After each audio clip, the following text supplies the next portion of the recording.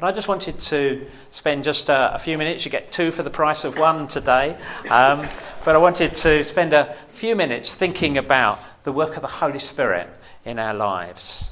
His role, I think, is so vital to our Christian faith. And I hope and I pray that as I talk today, it will just inspire us to want more of him in our lives, and prepare us to pray, Father, baptize me with your Holy Spirit. Fill me afresh with your Holy Spirit's power.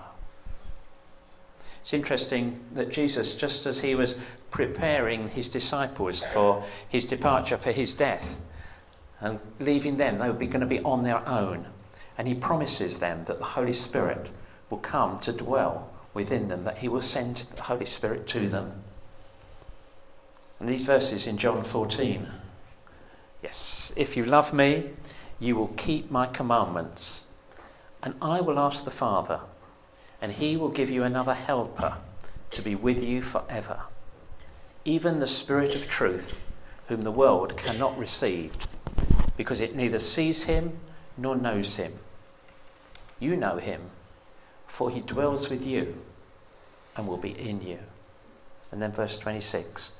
But the Helper, the Holy Spirit, whom the Father will send in my name, he will teach you all things and bring to your remembrance all that I have said to you.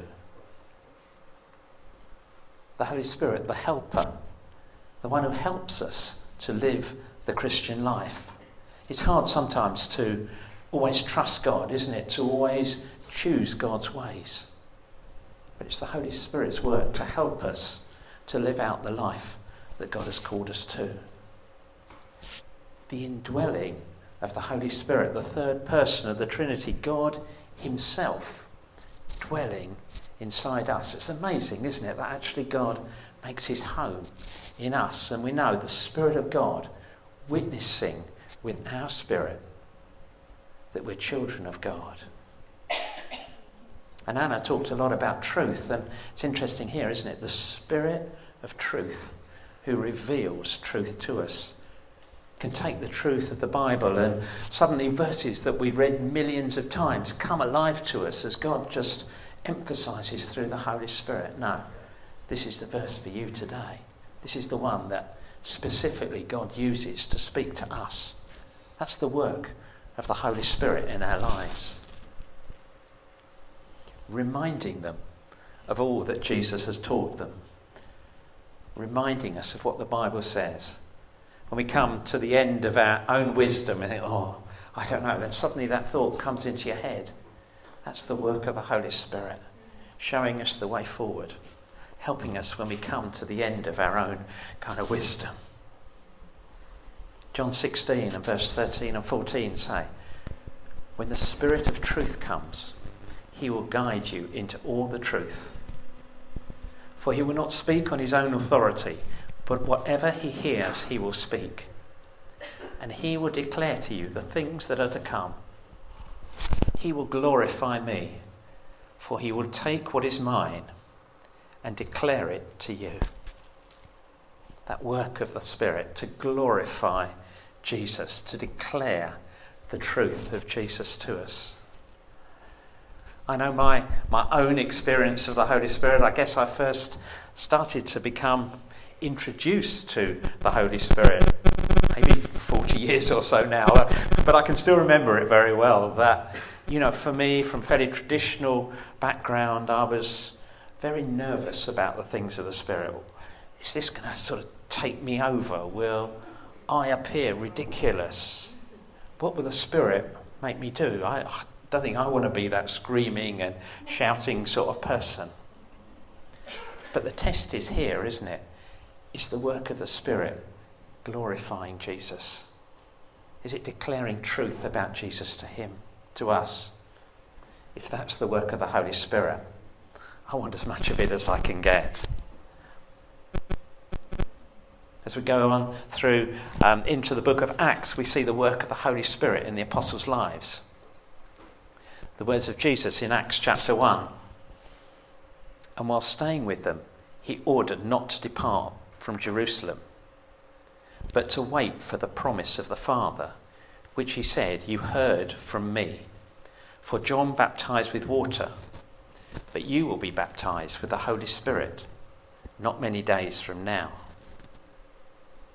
So important, that work of the Holy Spirit, that they're told not to do anything but to wait for the Spirit's empowering. The promise that they'll be baptized in the Holy Spirit. And then a few days later, we read the account of what happened when the day of Pentecost arrived. You know, it's Pentecost Sunday today. Slightly coincidentally, but somehow these things in God are never coincidence. When the day of Pentecost arrived, they were all together in one place. And suddenly there came from heaven a sound like a mighty rushing wind. And it filled the entire house where they were sitting. And divided tongues, as of fire, appeared to them and rested on each one of them. And they were all filled with the Holy Spirit and began to speak in other tongues as the Spirit gave them utterance. Mighty rushing wind, tongues of fire, filled with the Spirit, speaking in tongues. There was something going on. And the result was that they were filled with the Holy Spirit, filled with power and made bold to witness to the gospel. It's a challenge for us, isn't it? Don't you want fresh power in your witnessing, boldness in situations? Peter was transformed by the work of the Holy Spirit. Yeah, I want that. Lord, let your power fall upon me afresh. And it's interesting that Paul's gospel declaration, which we then read in Acts chapter 2 and 38, is, "Repent and be baptized, every one of you, in the name of Jesus Christ, for the forgiveness of your sins, and you will receive the gift of the Holy Spirit. For the promise is for you, and for your children, and for all who are far off, everyone whom the Lord our God calls to himself." We can claim that promise, you know. The promise is for you, and for your children, and for all who are far off. It was the message they declared: repent, be baptized, receive the gift of the Holy Spirit. Not just for a few selected leaders or whatever. No, this was for everyone who believed. We all need the Holy Spirit. I love the talk that Alid did just before the hunger season. We need the Holy Spirit to be the best teacher we can be, the best businessman, the best wife or husband, whatever your situation. We need the Holy Spirit's help to be the representative of Jesus in those situations in which God places us.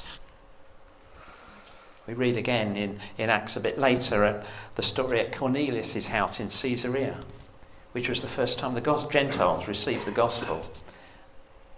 Verses in Acts chapter 10 say, "While Peter was still saying these things, the Holy Spirit fell on all who heard the word. And the believers from among the circumcised who had come with Peter were amazed, because the gift of the Holy Spirit was poured out even on the Gentiles. For they were hearing them speaking in tongues and extolling God. Then Peter declared, 'Can anyone withhold water for baptizing these people who have received the Holy Spirit just as we have?' And he commanded them to be baptized in the name of Jesus Christ. Then they asked him to remain for some days." There was no missing this. The Holy Spirit fell, speaking in tongues, extolling God. I wonder if you've known that kind of Holy Spirit coming in power to you in that sort of way. Whether you've felt the empowering of the Holy Spirit. You know, that's something that is available for each one of us. We read further on in the life of the church in Ephesians, the exhortation is to be filled with the Holy Spirit. And the word there, I understand, is actually about a continuous process of being filled with the Holy Spirit. Not just a once-off occasion, but actually we need to live a life constantly being filled with the Holy Spirit for every situation. So what have we seen? We've seen that Jesus promises the Holy Spirit to indwell the believer. We see that his work is to glorify Jesus, to teach us, to help us, to guide us into all truth. We can see the Spirit brings boldness, power to witness. The Spirit imparts gifts such as tongues and other gifts.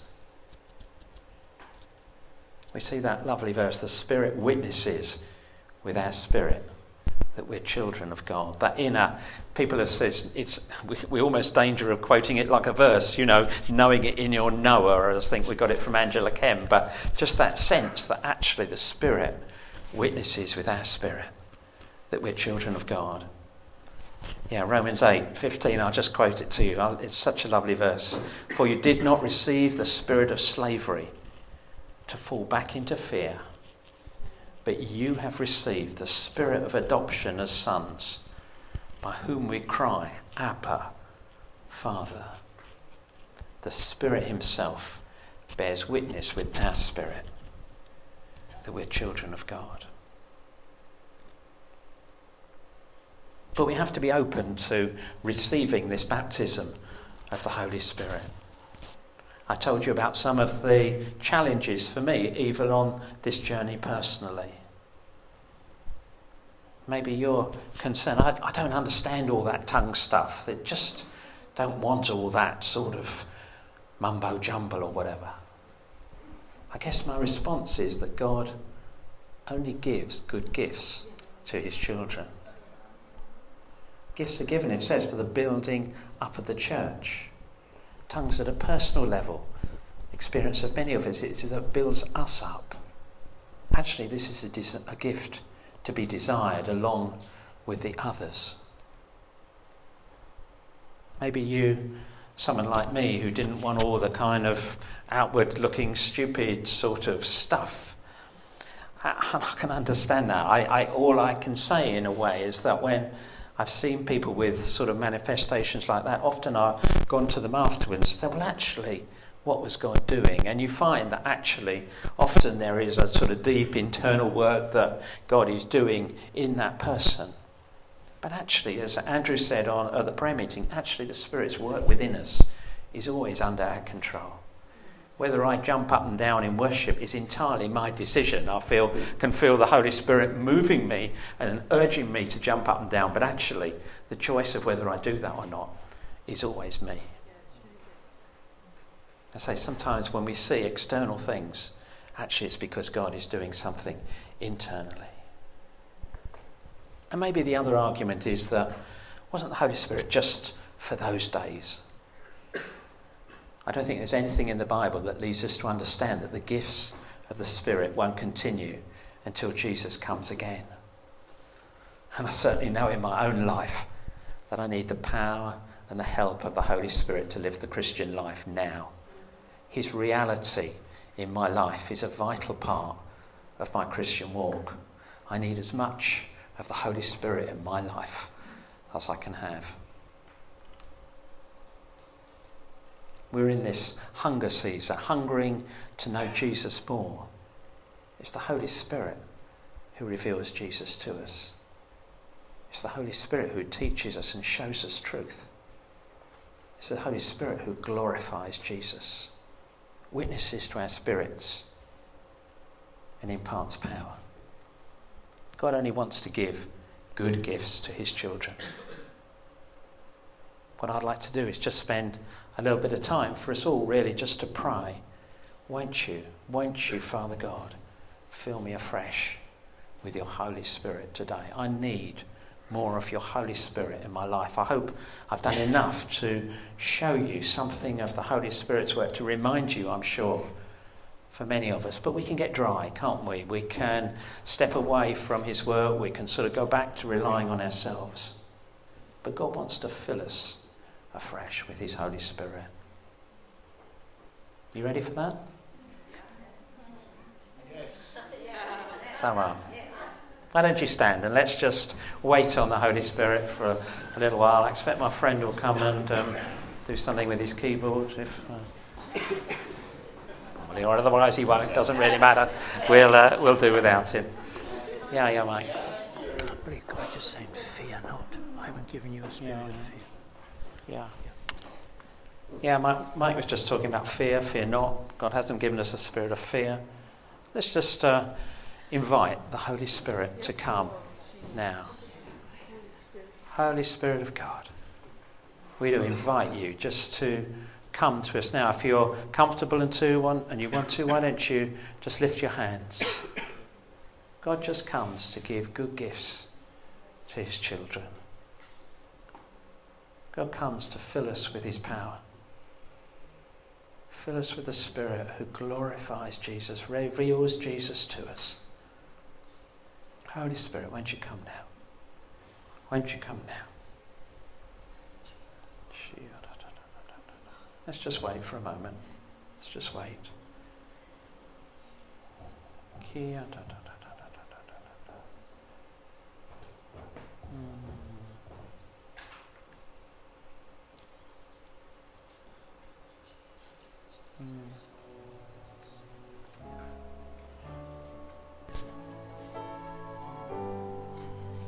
Holy Spirit, we just ask you, won't you come and fill us afresh this morning? Holy Spirit, we need you. We need your power to help us to make right decisions. We need your work in us to help us make good choices. We need you to come and remind us daily, moment by moment, of the truth of your word upon us. We need you to help us step into all that you have caused us to be. Holy Spirit, we invite you now. We invite you now. Come and meet us afresh. Come and meet us. We are desperate, Lord God, desperate for more of your work in our lives, desperate to step into all that you have for us, Lord God.